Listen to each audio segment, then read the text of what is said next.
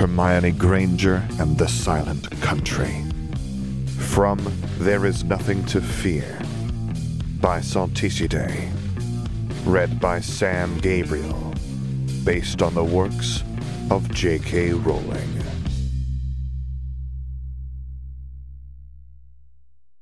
Chapter 11. For Whom I May Die.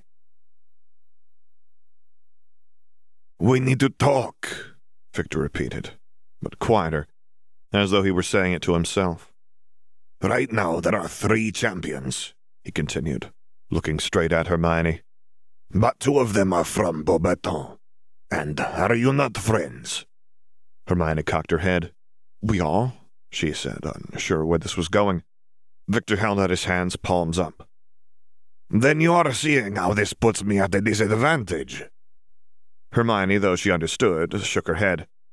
"I'm not going to withdraw," she said, "even if you ask nicely." "Maybe if he asked very nicely," Hermione said with a sigh, but Hermione ignored her. "No, that is not what I am saying at all," Victor replied. "No, but do you see, you and she are friends, and you and I are friends, or at least we are being close to friends for having just—" Dimitri elbowed Victor sharply, and he got back on track. "You are clever. And I am sure that any friend of yours who was made the champion is also very clever, and so I am thinking, what if we worked together, all 3 of us?" Hermione didn't think it was a good idea, but there were several reasons for that. While she was deciding which of them to advance first, Fleur spoke up. "We are prohibited from obtaining help from the staff, but not from other students, not even from other champions," Fleur said, sounding intrigued by Victor's offer. "I know, but that isn't the point," Hermione exclaimed. "Victor, won't your headmaster get mad if we cooperate?" "It is true, but what he does not know cannot hurt him. Besides, as I told you already, I am not competing for him," Victor replied. "But surely the rest of your school would be unhappy," Hermione said. Haywood still loomed large in her mind, and though Victor seemed like somebody who could take care of himself, the displeasure of his schoolmates surely wouldn't make his life easier. Victor shook his head and, folding his arms, replied, "Durmstrang was the school of Grindelwald's many years ago, but now I am alive and he is not. So it is Dimitri and I who will decide what kind of school Durmstrang is to be. I say that Durmstrang is to be a school for upright students, and that is how I will act in tournament, no matter what Headmaster Karkaroff wants of me. The only one who can beat me is myself, because all I must do is my very best." "Then why are you concerned with Hermione and I working together against you?" Fleur asked, and for a moment Victor looked like a petrified cat. How do you say? I could do better if we are helping each other, I think." Victor fell silent for a moment, his eyes going sideways in thought. "Also, is it not so that there is something wrong with this tournament? I do not understand what it is, but what I know is that you are a student of Beauxbatons, not of Hogwarts, and should not be the Hogwarts champion. Also, my headmaster should not be inviting here Martvago, or any other person who is working for Russian government." "Why not?" asked Hermione, wondering what the Russian judge had to do with it. "He is hating her very much, or anyway, her government he hates. I do not know the particulars, but Russians mostly do not go to Durmstrang because they are isolationists, not why. They are isolationists, and all their children must go to one school or else they are never Russians again." "So there's something to do with politics," Hermione said. And she thought back to October and his adamant desire that Hermione come to Hogwarts. "Yes, it is so," Victor said. "Karkaroff attended Durmstrang and is not welcome any more in Russia. And also he believes in blood purity?" Dimitri supplied, and Victor nodded. "But the Russians, they do not do so much. Such are the ways of Durmstrang and Kodostritz, I am told," Victor explained. "I am thinking Headmaster Karkaroff wants to prove his politics by my victory, and so has brought Marit Vago in order that Rasha can behold it. And because of that, you want us to work together? Hermione said. Yes, let us work together, and we will practice and study and all the rest, and when we compete, we will do so for ourselves and not for our schools, Victor said. But we will stand together, against all other things. I do not know what this headmaster Riddle has planned, nor my own headmaster, and I do not know but that there are other things of which I have no knowledge, and it seems to me that we should be friends together. Fleur frowned pensively, but glancing at Hermione, said, We accept your offer? It was a little frustrating that Fleur had spoken for her, but also understandable, and anyway, Hermione would have said the same thing. On one condition, added Hermione. Fleur raised an eyebrow, but before she could do or say anything more, Hermione turned to Dimitri and said, You have to help me learn occlumency. I'm going to be studying with someone else, but you actually know it. But I am not being a good teacher, Dimitri protested. It doesn't matter. I need to know occlumency more than anything. I'm going to be working with someone from Hogwarts, but you're older, and not has only recently started learning. If you know more than him, then I need to know those things as well. Now Victor turned to Dimitri too, and looked at him with beseeching eyes. Dimitri sighed and sipped thoughtfully from his flask. Fine, I am doing this thing for you, but I will have my own conditions for you as well, which are the following. First, that I may depart at any time or refuse to answer any question, and second, that if I ask from you a favor, that you will consider it very hard before you say yes or no about it. Hermione thought this over. But I'm not obligated to actually perform it. Only to consider doing so. She looked back and forth, from Dimitri to Fleur to Victor to Dimitri again. What is it? Dimitri pursed his lips. I do not know, he admitted. That is why I am not asking that you will certainly do the thing which I will ask of you. It would not be fair to ask for payment before the price is stated, and anyway I do not think you would accept, which would be good if I wanted simply to deny you, but you have gotten Victor's sympathies now, so how can I deny you now? Thus I ask only that you consider something, which I think is a fair request. I accept. Hermione. Fleur, really, he's right. What's the harm? And he's asked for nothing else in return when really, if you think about it, that's unfair of me, but I don't know what else I could offer. It isn't like I would throw the tenement for him. I would never ask, Victor stammered. I know, Hermione smiled, and it's appreciated, but I really don't know what I could give, and Dimitri hasn't asked for more, and it really is just a promise to think over something carefully. Fleur narrowed her eyes at Dimitri, but said nothing more on the matter, which Hermione counted as at least a moderate victory. So I accept. We were going to be working on Tuesday evenings after dinner. Will that work for you? It is as good as any other. I have only dueling on those mornings, Dimitri said.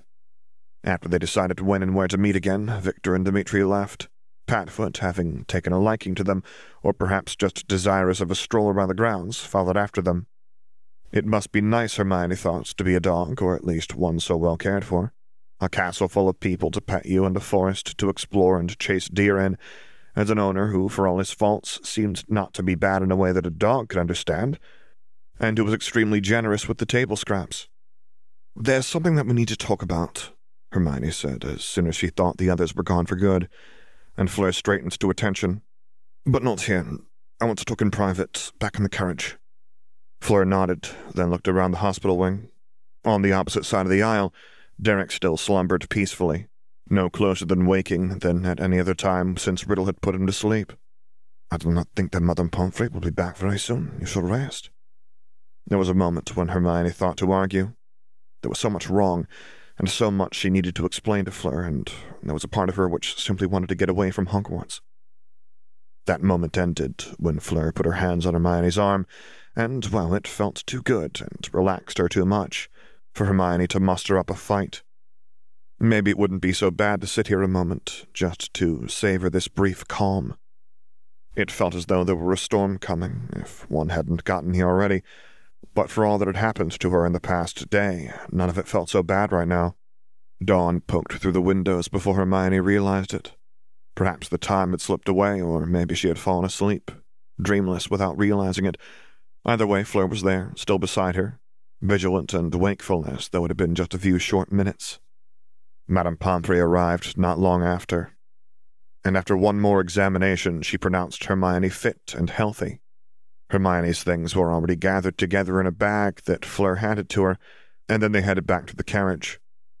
In the distance, Hermione thought she could see the Black Lake move, and she wondered whether it was a trick of the light or something magic, or just that it was large enough to have waves tall enough to be seen even from the castle in the early morning glow. On the way to Hermione's bedroom, they were intercepted briefly by Adalia and Lino. "You know the party was for the champion, right, Hermione?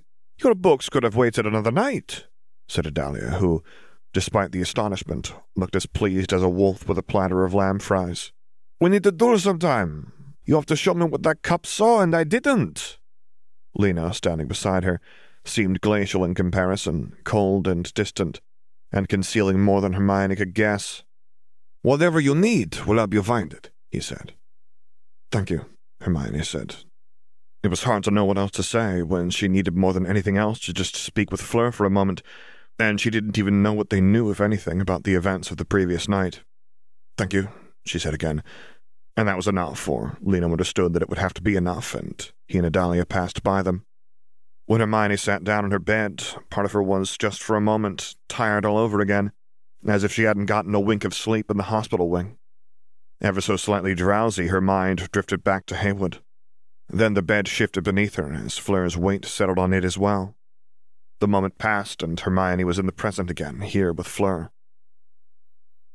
"Victor is right, you know. I think that something big is happening here," Hermione said. "Maybe too big for me to get the shape of it yet. There's this story about these blind men who come across an obstruction in the road, and they decide to feel it out and see what it is. One of them says it's a broom, and another says that it's a pillar, and, well, anyway, it's an elephant, and they've been grabbing the tail or leg or whatever. It's like that, and I can't tell whether I'm blind and just drawing the wrong conclusions." Fleur smiled. "You are rambling around." "Right. What I'm trying to say is, I don't know anything about what's going on with Durmstrang, or even if there really is anything going on with him, but I do know that I was put here, Fleur. I don't know how my name was put in the goblet, and I don't really know why I'm here to begin with, but Laurent October, the third most powerful man in France, directly intervened to make sure that I could come, against Madame Maxime's objections. That's why I asked you not to be mad at her. I don't know for sure, but if I'm right, then she didn't have a choice about Beauxbaton joining the Triwizard Tournament, no matter what she thought about Britain and Hogwarts. The thing is, though, I'm not sure that October really cares about the tournament. I think it was just to get me in Britain." Fleur was silent for a few seconds. "But you don't know for sure?" "No. There was something about Riddle, though. October and I talked a few days ago, and he wanted to know if Riddle had spoken with me, or at least I think October wanted to know that.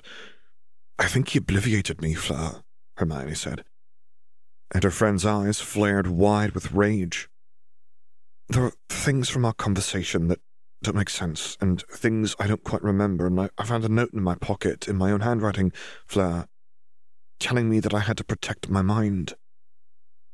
Fleur's face lit up with understanding. "This is why you wanted to study occlumency. The Hermione who wrote that passage knew more than I do, and I may never figure out exactly what she knew. I don't know if it was the only thing I could think to tell myself, and I was grasping at straws, or if I really thought it would help, but I do think I should follow my own advice, at least until I come up with a better plan." "Like what?" Hermione shrugged. "If I knew what a better plan was, then I wouldn't have to come up with it." "Then we need to apprehend October's purpose." Fleur rested two fingers against the side of her jaw and thought. "I will send a letter to Baptiste. He still works for the government. Maybe he can find something useful." Hermione considered it unlikely that Baptiste would know anything, since he had been working for the Secretariat for Foreign Affairs for only a handful of years, and if he had been told anything, then it was probable that the chiefs had forbidden him from saying it. But still, "It's worth a try," she acknowledged. "Does Madame Maxime know of what October did to you?" "No, and I don't want to tell her, not yet. I'm not sure what she could do about it, and worse, if she tried, that might get the school in worse trouble." Fleur narrowed her eyes. "Beauxbaton is not with your safety," she hissed. I would set this school on fire myself if necessary. Hermione almost asked which school, but on reflection considered that both might be the answer. I'll tell her later, once she might be able to do something, but not now. This will have to be sufficient, I suppose, Fleur said after a short silence. But I'm not happy about it. She spoke again with Madame Maxime, but it was only to give assurances that she was all right. There was nothing that either of them could do about the tournament. The rest of the day was spent with the others, hearing dueling stories from Medalia and maybe making fun of them a little with Lino and Vicente, listening to Sunday radio dramas on the wireless, looking at old maps with Samara. There was food enough left over from the party, and in ones and twos the others fetched extra snacks from the great hall at mealtimes, so Hermione had no need to leave the carriage, and hardly noticed the day as it passed by. It still wasn't clear when or what the others had been told, but maybe that didn't matter. These weren't just Fleur's friends, they were her friends. That night she went to sleep happy. I want you to withdraw. That night she awoke crying. Fleur was there by the time that Hermione was fully aware of herself. There was no telling how long Fleur had been there or what she had seen or heard. Hermione wasn't sure that she wanted to know. She wanted to look strong, to be strong, and she was afraid to learn whether she could survive Fleur's pity. But support was not pity, was what Fleur told her, or which Hermione told herself. It was hard to tell, in that twilight space between night and day, what happened, what was happening, and she must have forgotten some things that had happened and dreamt some that hadn't. There were two things which Hermione could be sure of. That Fleur was there when she woke up on Monday morning, and that there had been no more dreams of Heywood. Hermione steeled herself before breakfast, nonetheless, knowing that some kind of confrontation was inevitable, but Heywood wasn't there. So the animosity of the other students made up for her absence. Before breakfast was halfway over, Hermione had nearly chipped a tooth on some scrambled eggs that had been petrified midway on their journey from the plate to her mouth, and her baked apple croissant was full instead of very unbaked spiders. I didn't put my name in the goblet, Hermione said as her hand reached absently after a platter of raisin rolls, which someone had bewitched to flee from her fingers. She looked back and forth from Ginny to Longbottom to Malfoy. If you don't believe me, that's your choice. If you don't want to compete, then get out, Ginny said. I can't. They tried to cancel my selection, and Karkaroff wouldn't let them. And none of the schools could accept me, including Beauxbatons, if I decided to quit the tournament. That's a lot of words to say, my school is going to have 2 shots at the prize, and yours won't get any, Ginny replied. Maybe you could be a little more concise. Malfoy pressed his hands down on either side of the platter, fixing it in place long enough for Hermione to grab a roll. I don't think you could have done it, and I'm sure you couldn't have done it without the headmaster finding out. Whatever happened, it's over all of our heads, he said, and he gave a disapproving look across the table. Hermione glanced at Longbottom, who shrugged. I hardly pay attention to the Quidditch matches. I'm not very competitive, but I guess some of us are, he added. Ginny sighed.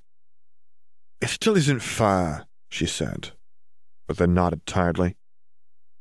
If you're actually a secret Hogwarts student, then you're evidently our possible best champion, she continued.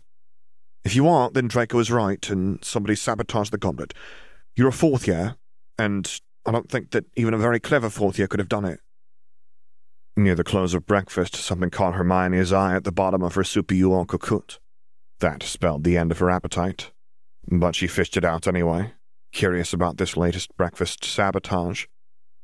It was not another spider, or a false bottom, or anything of that sort, but a square of folded-up parchment, and it was as dry as a bone, as if it had not just been retrieved from a bowl of soft-baked eggs and tarragon. What does he say? Asked Fleur, and Hermione, somewhat trepidatiously and expecting something like a letter written out of cut-out newspaper words, unfolded the parchment. Your presence at my office is cordially requested. Please make yourself available at any time. Yours sincerely, it said, complete with a tiny, curling comma at the end, but there was no signature, just the stamp of a stylized phoenix in red ink. Hermione closed her hand into a fist, scrunching up and tearing one half of the note, then shoved it into her pocket. At Fleur's worried expression, she said, "I'm not going to meet with him. He isn't my headmaster, and I'm not going to put myself in a room alone with him." Not long after, someone caught Hermione in the back with a stinging hex in werewolf studies, and she made a sharp noise, almost as much in surprise as in response to the pain. Professor Lupin asked, in a sad, disappointed sort of tone, that the class not be disturbed, and that was apparently enough to prevent any other disturbances. But there were more students at lunch, and Hermione once again had to keep her eyes peeled for little jinxes and bewitchments, though all she had to deal with were nasty looks and a jellied eel that, at her touch, snapped toothily at her fingers and set itself aflame. There were no classes to occupy her on Monday afternoons, but Fleur would soon have arithmancy, so Hermione departed for the library. Either because their tempers were cooling or they feared Madame Pince, Hermione had no trouble there. But whatever the reason, it was only a brief respite. When Hermione returned to the great hall for dinner some hours later, so too did Heywood, with ashen face and flat eyes, shuffling forward between a couple of her friends like a shoddy inferiors. She didn't sit at the Hufflepuff table so much as collapse against the bench. One of the others, a hag with blue pins on her left sleeve, gathered pickled chicken and roast beetroot on a plate for her, and Heywood reached haltingly toward it, then withdrew her hand. Shoulders hunched in on herself and arms wrapped against each other, Heywood leaned against her friend, and the sound of her crying was audible even where Hermione was sitting, more than halfway down the table. Longbottom shivered and turned away from the scene. "Mr. Sable," he whispered, and then to Hermione asked, "I heard that she spent the entire weekend with him." Hermione nodded, despite how much she wanted to freeze in place. "I didn't," she stuttered. But the words ran out, and her mouth just opened and closed a couple times as she tried to find something to say. She hadn't asked that Heywood be punished like this, or even that she be punished at all. The only thing she'd wanted was for Heywood to no longer be a danger to her or her friends, and she hadn't even asked for it. Hadn't expected her request would be granted had she made it. She hadn't even known there was a Dementor at Hogwarts. Her mange-tout and radish salad was suddenly as unappetizing as a pile of spoiled meat. "It's not your fault," Fleur said, knowing her mind as well as any Legilimens could. "Eat," Fleur said, and Hermione ate, even if each bite felt like dust in her mouth. Hermione retired to bed early.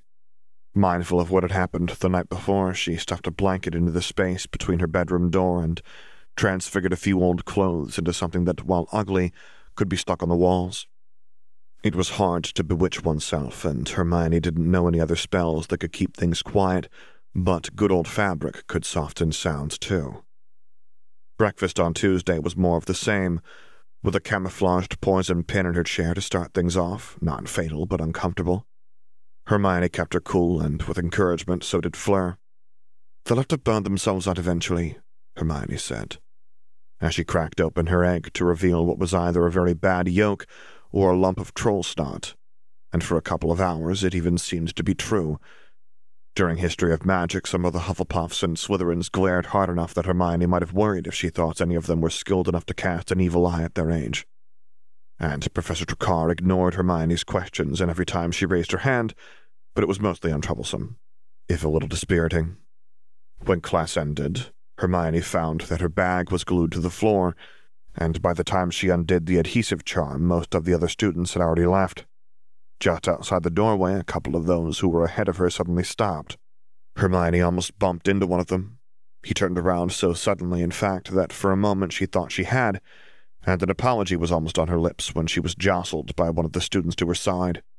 Another stuck their foot out just as she was pushed from another direction, and Hermione barely had enough time to raise her arms before she met the floor.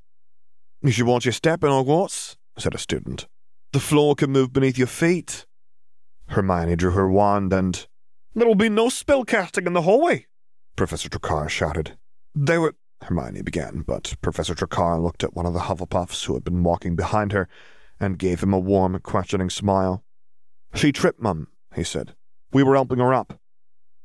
5 points each to Hufflepuff and Slytherin for lending assistance to the visiting student, Dracar said, and Hermione's glare fixed itself on the vampire instead.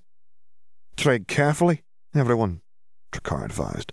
Anyone can be given detention, even if you've run out of points to lose, or have none to begin with.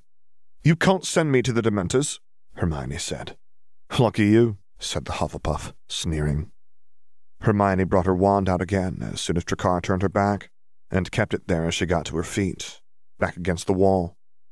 Heading to Transfiguration was a tense affair, not least because they were all going there together, but the class itself was much better.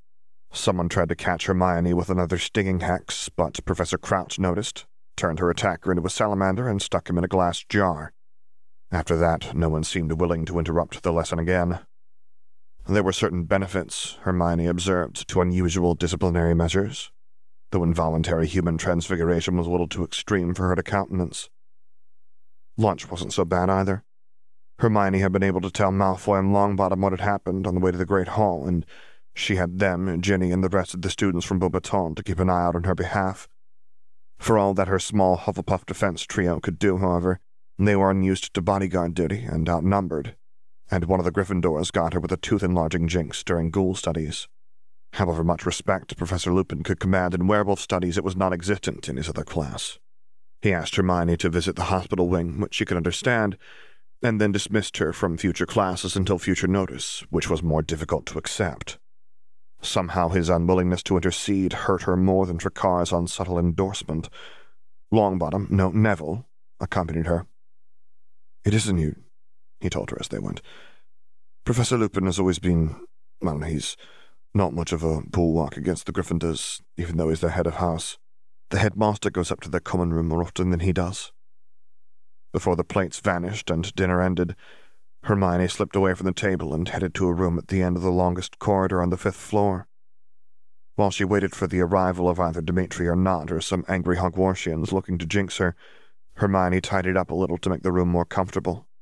It hadn't been used much since it stopped being a Muggle Studies classroom, and it was mostly bare except for dust, cobwebs, a couple of rickety chairs, and an inexplicable pile of rubber ducks.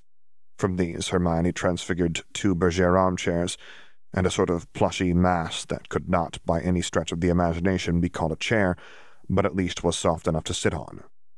The Durmstrangers mostly kept to the Slytherin table, so it was no surprise to see that Demetri and Nott had arrived together, nor even to see that Padfoot had accompanied them, with a gnawed chicken bone in his mouth. It was another thing entirely that they had brought other company. I wasn't expecting anyone else, Hermione said. Demetri told me and I wanted to come, he said, extending a hand. Ron Weasley. We met at Portrait Club. Yes, we did. I just wasn't expecting... Ron's with me in Mental Magic, Nott explained. It's important. This is important, Ron said. Occlumency is the only thing I wanted to learn from class. Well, that and the other half of it, I guess. Anyway, I wanted to say, Granger, what you did with the goblet, however you did it, was amazing. I've been meaning to tell you. I didn't put my name in, Hermione insisted, trying not to let her frustration into her voice or raise her volume. If she had to go through this routine once more. Ron held up both hands. Well, whatever happened, you've been brilliant about it. I really got in a fight with Haywood. Anyway, I don't care whether you put your name in, really, Ron said, continuing before Hermione could protest or clarify. Better you than one of us. I just wish that Riddle weren't wearing a mask all the time so I could have seen his face when your name came out. Nott seemed to disagree with this sentiment, but chose to comment on something other than the Great Goblet affair. It's a wonder that Ron took the class at all, seeing how little he wants to be in the same building as our esteemed headmaster, let alone beneath his direct tutelage. Ron frowned at Nott, but softly, and after a couple moments he relented altogether. I'm good at it, Ron said, but I'd rather not open my whole mind to him, if I can help it. Demetri raised his eyebrows. Do not be thinking that I can help you against your headmaster. The first, most powerful defense against legitimacy is to not be the subject of it, and against such a one as your headmaster, there is maybe no true defense besides this. Well, if I make enough progress this year, then I could just quit mental magic, Ron said, while Nott looked at him with a horror that matched, if not exceeded, Hermione's own feelings. I should hope so, but hope only goes so far, said Demetri, toppling onto a gelatinous mass of former ducks, then giving Hermione and the others an appraising look. So we will operate by the following rules. First, that no one should be holding a wand when they are practicing occlumency. 2, Demetri continued, either heedless or uncaring how he messed up the numbering. This is not the place for the sharing of secrets. and no one should be saying anything which they do not want to become common knowledge or known to the headmaster. Last, that no one should feel compelled to answer a question or say any other thing, and likewise that no question should be asked more than once of any matter, save occlumency. There will be neither pressuring nor acting as the badgerer, not where secrets are concerned, he concluded. And Hermione thought of October and his curious phrasing that she and he were in a place where there were no secrets. Here there were many, and they were to be protected. Dimitri did not continue until he received verbal assent from Hermione, Ron, and Theo was how she probably ought to think of him. If this wasn't going to make them friends of a sort, then they were at least going to be more comfortable acquaintances than many of the people she had known at Beauxbatons, and it was worth something that he hadn't even raised the matter of the goblet. The first thing is the most important thing, Dimitri said. Occlumency is not popular, because it is a hard thing to learn, and because it is not useful for most people. Throw your eyes away, and not even a masterly Legillemens can enter your mind, because the eyes, they are the window to the soul. The blind man is a perfect Occlumens, you see? And if you will not pluck out your eyes, then wear the spectacles of dark glass or look away. But you might say, Dimitri, is it not rude to do these things? And if you did, I would say to you that it is so, and so most people do not, unless they think the need is very dire. But also, it is being rude to point your wand at someone as a Legilimens, and most wizards cannot do otherwise. And therefore, most wizards are simply keeping in public when they are around their rivals, which they are doing anyway, because you do not need to be a Legilimens to cast many curses or even inconvenient charms. Hermione mulled over Dimitri's previous warning. But you don't think that would be sufficient against Riddle, she said, not bothering to phrase it as a question. No, I am thinking not, for first, I have had it told to me that Tom Riddle is one of those who can touch the mind with only his eye, having no need of words or even wands, and second, should I be wrong on this, it does not seem to me that he cares so very much about the politeness. Even Theo, who seemed the most sympathetic among them to Riddle, nodded in agreement. Besides, we are in the heart of his power, Dimitri continued. And if he desires to know a thing, then there are many ways for him to catch your gaze.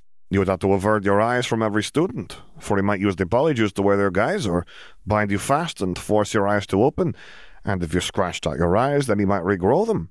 And if you should use a spoon, cursed beyond magic's power to repair, it is not impossible that, failing all these other things, he might yet draw out your memories and view something of them in his pensive. You've put a lot of thought into this, Ron observed. Well, it is a very worrying subject, do you not know? Dimitri said, stumbling over his words like he so often did over his feet. He reached over and scratched Padfoot behind the ears, and the dog settled down beside him on the other half of the shapeless ducky chair. Do not worry about it, Dimitri said, almost sighing it, and he took a sip from his flask. And there is being a second thing about occlumency, he continued. And that second thing is this, that there is no one occlumency. There is instead many practices, all with some usefulness or another, and they are gathered together because some make easier the learning of others, and there is little reason to learn most unless you intend to learn at all. Learn some emotional awareness, meditate a little, yes, that is good no matter what. Learn how to present one face while you hold another, or more inside you. That is a hard thing to learn, and few do except for the psychopaths. Then what are we going to learn first? We will be clearing our minds. Not because Karkaroff has been a horrendous person and checking our baggage for contraband. I did not have any room for the bringing of a Trommelströffel. So we will do this the normal way, which is to say the boring way, but perhaps it is better. Close your eyes and listen to my voice. We are going on a journey, and I am being your tour guide. The lesson was interesting, if not at all what Hermione expected. For the next half hour, Hermione imagined that she was on a boat on the sea, exactly as Dimitri described. However, and whenever he described it, he was detailed in his descriptions, of the spray of the salt sea, of the rocking of the deck beneath her feet, or how it sounded, how it smelled, when a sailor to her left got seasick over her shoes, and every so often Dimitri would ask some question like, "What is it that I said of the color of the moon before the clouds obscured it?" Hermione found it hard to summon up such images in her mind in the first telling, let alone recall them later. But even though Theo and Ron seemed to have an easier time of it, even they lost focus or forgot some crucial detail. Once, after Dimitri told him that he had gotten something wrong, Ron challenged him on it, and Dmitri replied by repeating the past several minutes of their journey, which, as far as any of them could tell, was the same as before, word for word. "How do you remember everything so well?" Theo asked when they were done. "I have memorized," Dmitri answered, which was absurd, but perhaps no more absurd than anything else they would be required to do for the sake of occlumency. At least, Dmitri confirmed that they wouldn't have to memorize a 20-minute script, not yet anyway. Wednesday was an improvement over the past 2 days. Hermione had no classes, so she was free to remain close to her friends or withdraw to the Hogwarts library, where she retreated between meals. It was hard to tell if the worst thing she encountered that day was the nose-biting coffee mug at lunch or a crudely drawn picture of herself, which she found later while walking back to the library, labeled Mrs. Sable. Hermione tried to take some comfort in the fact that it was probably better than anything that had already happened to her. That night, she dreamt of Dementors and Haywood. Thursday was a lot like Tuesday, except that Hermione was prepared for Drakkar. Draco and Neville stuck close to her on the way out, and she ran into no trouble on the way to Transfiguration. Lupin had drawn his line in the sand, so when lunch ended, Hermione walked back to the carriage with some of the other Beauxbatons students and played Scrabble. Fleur escorted her to Charms, which felt unnecessary but also felt nice. Professor Warren reseated Hermione at the front of the class. A moment later, Draco and Neville were reseated as well, all beside her. There were a few attempts at jinxing Hermione, or so it seemed, but Warren appeared to have a keen eye for that sort of thing, and Hermione noticed more students sent to detention than she did bewitchments. It was a high point which seemed, with every hour, sure to remain. Professor Vector brooked no disruptions to her class. She said as much at the very beginning of arithmancy on Friday, before anyone had an opportunity to try anything, and nobody tested her on it. Potions was likewise a welcome respite from the week-long harassment campaign, and a verbal warning hadn't even been necessary. As Professor Warren had done in Charms, Professor Malfoy moved around a few of the seating positions and put Hermione, Neville, and Theo closer to the front of the classroom, almost in the midst of the Fayhus, and directly behind Draco and his partner. Whether the change had been necessary or merely an added precaution, the effect was the same, and by the end of class she was nearly able to forget the harassment campaign. Then came dinner, and there was not a single thing that anyone could eat on her half of the Hufflepuff table.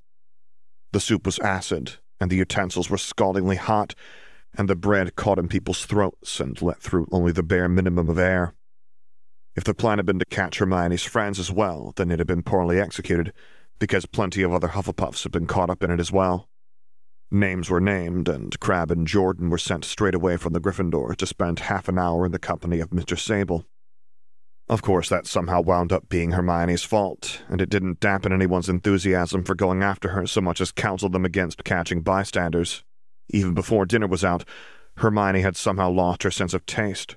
Her stomach still needed food, though, so she kept eating, albeit a little more cautiously in case her sudden agousia was a setup for something more. When Hermione nibbled on a pineapple tart and felt something like paper between her teeth, there was nothing to do but pull out the letter. It was another summons to Riddle's office, of course. Hermione refolded it and put it among her books, but on the way back to the carriage, she retrieved the message and methodically tore it into shreds that followed her path like parchment breadcrumbs. About a week ago, Samara had mentioned something about having once met Murtvago. It had seemed unimportant at the time, a fun tidbit, but Karkaroff's invitation had been a reason for concern, at least to Victor, and Dmitri hadn't contradicted it. Then other things had happened, or one thing again and again. Any thoughts of Murtvago had fallen by the wayside, but tonight, Riddle and Murtvago had walked off together after dinner. That evening, after she and Samara had finished their Greek and Latin coursework, Hermione decided that now was as good a time as any to broach the topic. "Last week you said that you knew who Murtvago was, right?" "We met at the 28th Salvatores," Samara wrote on her slate, and Hermione nodded. There were other book fairs in other countries, but according to Samara, the best were in Germany, and the Zaubererwelt Autorentreffen was the best of the best. We were standing in line to get our books signed by Sapia Mustakala. It was a long line, of course, so we chatted a little. Riddle mentioned something about an Eye of Providence. "Oh, it's just a Russian thing. They all have one. It looks at everything," Samara wrote, and she tapped the slate again just to underline everything a couple more times, in case it needed further emphasis. Who's on the other side? All the others. They all look at each other all the time, or at least they can. No one can pay attention to more than a few eyes at one time, and of course everyone's attention tends to be on some of the same people. Everyone? How could they? It can't be everyone, not really. New writing spilled out from the tip of Samara's wand. It is what did Schnellefeder call it? A Nifflerstadt, Samara replied, writing out her indecision. A moment later that was replaced with a definition. Nifflerstadt, noun, government by surveillance, in which all powers of observation are lodged in the hands of the people collectively, and in this manner the powers of the other parties are theoretically checked. It was strange, Hermione thought, but perhaps not much more than the wand-based castes in China, about which she knew very little, or the Academy State of Wagadow. It's a really interesting story, Samara wrote, as though they were discussing the last wizarding pulp book she had read. It's not an actual country inhabited by real people. You see, when the Russian Muggles killed their king, there was concern that the Muggleborns would import these ideas and try to kill the purebloods. There were all these stories of Muggleborn plots and half-blood assassins and even pureblood defectors, and everyone worried more and more about these things. I read about it a little after meeting Chrysanthemum at Vago, and I don't think there was actually any danger, but I digress. At first, they just surveilled the known or suspected issues, but they kept suspecting more, Muggleborns, half the half-bloods, and then the other half, and so on, until there were rumors that the Committee for Magical Security had been infiltrated. Then everyone wanted to know who was watching the Watchmen, and so on, until everyone eventually was watching everyone. That seems unpleasant. Samara shrugged. I wonder what it really feels like. It definitely makes vacations difficult. There are places that will not let in an eye of Providence.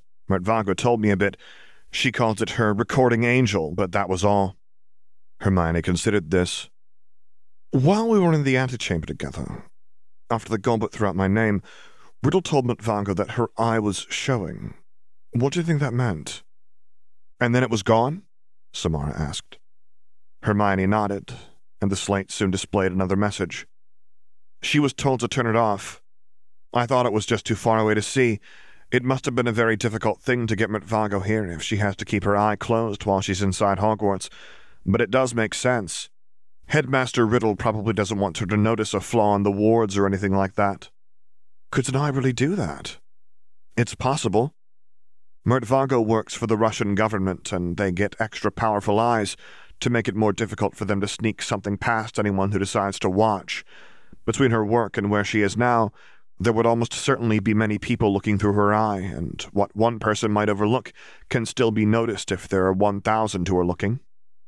There are surely some who will look and look again at the same scene, their eyes peeled for some little detail that might prove significant. Oh, that must be what Victor meant. He said that Karkaroff had probably brought Mertvago here so that Russia could watch the tournament. I guess that makes sense. He's probably an expatriant. Expatriant, noun, one who is banished or expelled from Russia, most often because they did not attend Kuldovstorets, or refused their eye, or closed it and could not account for the missing time. Having studied at Durmstrang, there will be many people in the stands, but everyone in Russia can watch it through Mertvago's eye.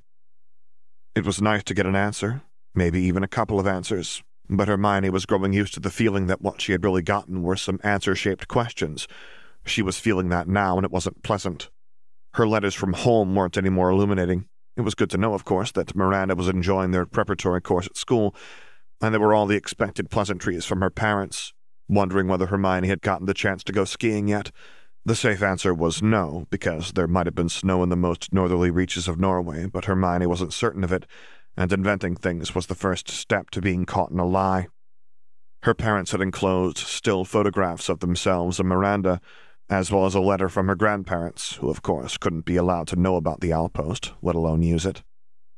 It was hard not to think about how happy her parents and sister looked without her, even when Hermione knew that they looked just as happy when she was present. She was gone so much, and sometimes Hermione felt as though Miranda viewed her more like a cousin who came over to visit over the summer and on Christmas break. Hermione had once heard a joke about how firstborn children were there to practice on, and parents stopped once they had done it right. It was bullshit, of course, but the idea was there, just like the photo on her back. Muggle-frozen, as mundane as the three of them. Hermione's parents had withdrawn from her, and she from them, but they couldn't be faulted for having their hands full with a newborn baby and a dental practice not much older than that. The letter from her grandparents struck differently. Hermione saw them more infrequently than she saw her parents, but that infrequency seemed to sting them more harshly. They wanted to know what she was doing at school, about her friends and the books she was reading, and what she wanted to do when she graduated, and there wouldn't be nearly enough time to catch up on all of it when they came to visit at Calais. And that she couldn't ever go to see her grandparents on the other side of the Channel was something they had never understood, and never could, as long as the French government insisted that they had no need to know, but which they had nevertheless accepted, or at least come to terms with. Perhaps because Hermione felt as though she owed them that much, and perhaps because there was already one wall of obfuscation between them, it was easier to regale them with half-truths and fabrications. Finally, there was a letter from Professor McGonagall, but its effect was only to raise more questions, which didn't even have the decency to appear answer-shaped. As far as she knew, and Professor McGonagall had worked with Britain's Department of Magical Law Enforcement long enough back in the day that she thought she knew pretty well, there were no close relatives who took after either of the Crouches in their looks, and Hermione's Transfiguration professor looked too young to be the elder Crouch. Bartemius Sr. had never been the sort to care about any of the charms or potions that might make him look more youthful. Hermione decided to ask around, but made only middling progress. At their next occlumency practice, Ron and Theo were able to confirm that the Transfiguration professor was definitely Barty Crouch Jr., but they didn't know anything about the man's father, except that he had been involved in the Ministry at some point. A couple more details slid into place, though, when she asked Draco and Neville, who remembered something about Crouch Sr. being on both the Wizengamot and the wrong side of the war. Then Hermione turns to the last resource at her disposal, the Daily Prophet archives of the Hogwarts Library, with the war as a chronological point to center on, and the text-illuminating charm to light the way. It wasn't long before Hermione was able to piece together a few more elements of the story, learning that Bartemius Crouch Sr. had served as head of the Department of Magical Law Enforcement during the war. In that role, he held a seat on the Wizengamot, and he used both positions to fight Riddle, even in the hour of the latter's ascendancy. When the Wizengamot was reorganized and Gilbert Wimple made minister in 1983, Crouch was sacked and lost the Wizengamot seat that came with his job. He didn't show up again for almost 3 years, when he appeared in the Wizengamot once more, or rather appeared before it, for crimes against the Ministry, which the Daily Prophet did nothing to elaborate on. Crouch was sentenced to life imprisonment in Azkaban. The younger Barty escaped that fate, perhaps because he played the key witness role in his father's trial, and then showed up a couple more times in vaguely propitiative ways before Riddle hired him as the new Transfiguration professor. And not a little confusing for how it conflicted with the story she had first been told. It was one thing for McGonagall to think, in the chaos of the war, that someone had died when they had really just gone into hiding, but his behavior after the war was something else. Hoping that McGonagall could make sense of it where she had not, and feeling at any rate an obligation to update her old friend and professor on events following Britain's self-embargo from the world, Hermione wrote another letter that night, and sent it off in the morning with a fluffy tawny owl named Owliver. The rest of the weekend proceeded with little incident, until finally it was Monday again, and Hermione realized, with a little bit of surprise, that her birthday had snuck up on her again. She hardly thought about it at all until, at breakfast, Samara suggested that she skip werewolf studies and take the day off. Hermione could hardly tolerate the thought, let alone entertain it, so off she went to werewolf studies, where they talked about what and why to feed a pig before you slaughtered it. A diet including shrivel things could prevent abdominal bloating. At the end of class, Lupin declared that since there would be a full moon that night, there would be no homework. As the students filed out, Hermione decided that she had no better opportunity to ask a question which had been on her mind for the past couple of weeks, and approached Lupin's desk. "I've been reading about werewolves in Britain," Hermione began, "and I was wondering, if it isn't a sensitive topic, what you're going to do tonight." "Return to my quarters, take my final cup of wolfsbane, and listen to the wireless until the transformation takes me. I doubt that you'll see me for breakfast tomorrow, perhaps not even lunch." "Is that common? I'd read about these islands that the Ministry had secured for themselves, but I wasn't able to find all that much about them." Lupin shook his head and, in silence, finished putting away the plants and fungi he had displayed earlier in class. Eventually he said, "Very few adults choose to take the wolfsbane potion. After all, wolfsbane is a poison," Hermione said, only afterward realizing she had interrupted him. By that point it had become a rote response even for her. He smiled. Yes, sometimes I feel as though a few minutes of the Cruciatus curse would still leave me more spry than the wolfsbane potion does. Transforming is a painful process, but the wolf will take over before too long if you let it, if the potion isn't interfering, which is another reason that many werewolves will forego it, but I prefer to keep my own mind, nauseated and racked though it may be. Hermione nodded. Another question, if I may, she asked, and Professor Lupin smiled and nodded. There aren't any more werewolf attacks in Britain, are there? No, not attacks, no. Did all the werewolves in this class immigrate in the last year, then? Ah, yes, I see what you're getting at. No, none of them are immigrants. There was certainly a large influx shortly after the reorganization, and the Wizengamot is still debating how to handle further immigration, but we haven't actually had any new werewolves come in that way since Britain reopened. Hermione considered the timeline. Her peers in the class had been born a little before the reorganization of the Wizengamot, which meant, were they all bitten as babies? I didn't think it was possible to survive being bitten so young. Lupin shook his head. They were bitten voluntarily. It usually happens when they're 6, 7, maybe 8 years old. Hermione's eyes widened, and Lupin, understanding, began to explain. Outside Britain, of course, werewolves are generally the subject of fierce prejudice. They're cursed creatures, fit only to be killed or forced to the fringes of society. In most places, they must either blend in as best they can, hiding who and what they are, or live alone, or live among each other. Now, who do you think will have the best life expectancy? Maybe the werewolves who try to blend in, if they're able to, but that seems like it would be hard. Unimaginably so. I expect it would be the werewolves who live together, Hermione decided. They can at least depend on each other, and even if they can't depend on anyone or anything else. It's just as you say. And where these groups aren't exterminated, they find more werewolves, or bite more, Lupin added, very quietly. Over time, practices accumulate, as practices do, some being useful for survival and others being happenstance, but they're retained all the same. You mean that they develop a werewolf culture? Hermione wondered. That makes sense. It's like any other, I suppose. Professor Lupin nodded. Now in Britain, every werewolf has access to the wolfsbane potion, a portkey to the island reserves, or both, and so, as you did, one would think that the practice or situation would cease to be. Werewolves would get older, till at last they were all old, and then the last of them would die, and Britain would be free, or rather absent, of werewolves, just as it has been made absent of the other kind of wolf. He fell silent for a moment. But cultures reproduce themselves, said Professor Lupin. He spoke more slowly now, perhaps to keep from stumbling over his words, and Hermione smiled. She was well acquainted with those moments when one's thoughts ran faster than one's mouth, and this had to be a subject of great interest to him. There are some werewolves who care about that process.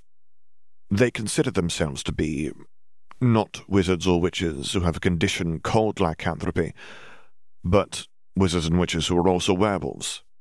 There are others, of course, who disagree, but all the werewolves in my class are werewolves because one, or more, or probably both, of their parents have lycanthropy, and they themselves joined the family tradition, as it were. Inevitably, all of the werewolves in Britain who would rather that there not be any others like them will get old and die, and those who are left will just be those who want to carry it forward, plus a couple who change their minds, I suppose. What do you mean by... Lupin held up a hand, then turned away and rooted around a small bookshelf behind his desk. Here it is, he said, and he handed a book to Hermione, saying, I wager that this book could answer a few of your questions better than I could. Where were werewolves? And where will we be? Our past, our present, our future? Neil Barmston Hall. Thank you, Hermione said, stowing it carefully in her bag, sandwiched between two other books that will be better suited to taking a blow or a spill. When do you want it back? When you're finished, said Lupin. But now if you'll excuse me, I need to get ready for my next class. Of course, she said, not a little sheepishly, and Hermione returns to the carriage to study. memorizing legal terminology for magical law and rhetoric and trying to work her tongue around the impossible sounds of Murmish. Thus absorbed, the day rolled on like waves across a lake of academic fulfillment, with the occasional excursion back to the Great Hall for meals. As far as Hermione was concerned, less was more, and there was very little in the way of a party planned. Nevertheless, someone had let the news slip, and after dinner Hermione found herself in the carriage lounge with everyone who had some reason to call themselves her friend. Worse yet, someone had explained the rules of Scrabble Saucier in advance, and Dimitri and Victor had prepared for it. Hapliftrixorong is not a word, Ginny insisted for the third time, as Victor counted up his points. "Al, didn't you say you went to Germany? Tell him that's not a word." "I didn't memorize the dictionary when I was there," Samara wrote, but in the end, Ginny called for the dictionary, and just about died on the spot when Victor's word was found valid, and she lost every one of her hard-won points. Scrabble Saucier had been a mainstay at Beauxbatons since some half-bloods introduced it 20 or 30 years before, and in that time it had developed a bluffing component, which its creator had probably never foreseen. The student body had at least a dozen or two languages between them, and some genius, their name forgotten to the ages, had introduced a rule that anyone who challenged a word which turned out to really exist would lose as many points as the other person gained. Baiting others into an accusation of word fakery, or inventing a quick etymology to convince the table that some nonsense word was authentic and not worth looking up, were just as useful as conventional plays. Basque students tended to be highly rated, but a competition with Durmstrang might give them a challenge if today's game were any indication. Dimitri and Victor both had some trouble with their English grammar, but they were each well acquainted with several other tongues, and fluency in the Beauxbatons delegation was mostly limited to English and an assortment of Romance languages. Rumpelspunk. It's Norwegian, Dimitri said, grinning like a fool as he placed his tiles and waited for someone to challenge him. No one did. "We're missing you at Portrait Club," Ginny said at one point. "My brothers are worried they scanned you off." No, not..." There was an invitation there, and Hermione very nearly accepted it. Her first time hadn't been all bad, and she liked Ginny, and even in limited doses her brothers. But she had been told that Riddle sometimes showed up to Portrait Club, and that wasn't a meeting she wanted to have. "Maybe later," she said. "But with the tournament I'm having, it's a lot." "Of course," Ginny said, and Hermione hoped that she really wasn't disappointed and not just pretending to be that way. Not everyone played Scrabble at once. Even Dimitri had to take a break every 2 hours, rotating out and giving his place to Fleur or Vicente. Eventually, Adalia figured out some sort of tell in Victor, and was able to communicate it to Lena when they swapped. When the game wound down for good, they were in second place, but nobody was able to get any kind of fix on Dimitri. "There was one more eclair," Fleur said as they were cleaning up. "Are you sure that you do not want it?" she asked Hermione. It was strawberry. How could Hermione not? But when she bit down, Hermione felt a familiar feeling, and she sighed as she deconstructed her pastry. Inside, folded small and nestled between 2 slices of strawberry, there was another summons from the headmaster.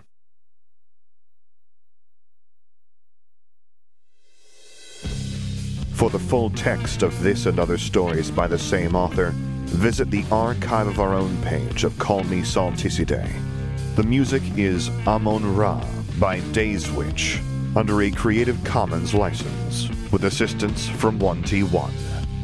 If you would like to commission me to record a story, voiceover, or character, please get in touch with me using the contact information on my website, which is located at sangabrielvo.com. And there you can find other stories that I've read, as well as links to my Patreon page, to which I hope you consider subscribing to support me, and my Discord server, where I record things live for your enjoyment. And finally, as always, thank you for listening.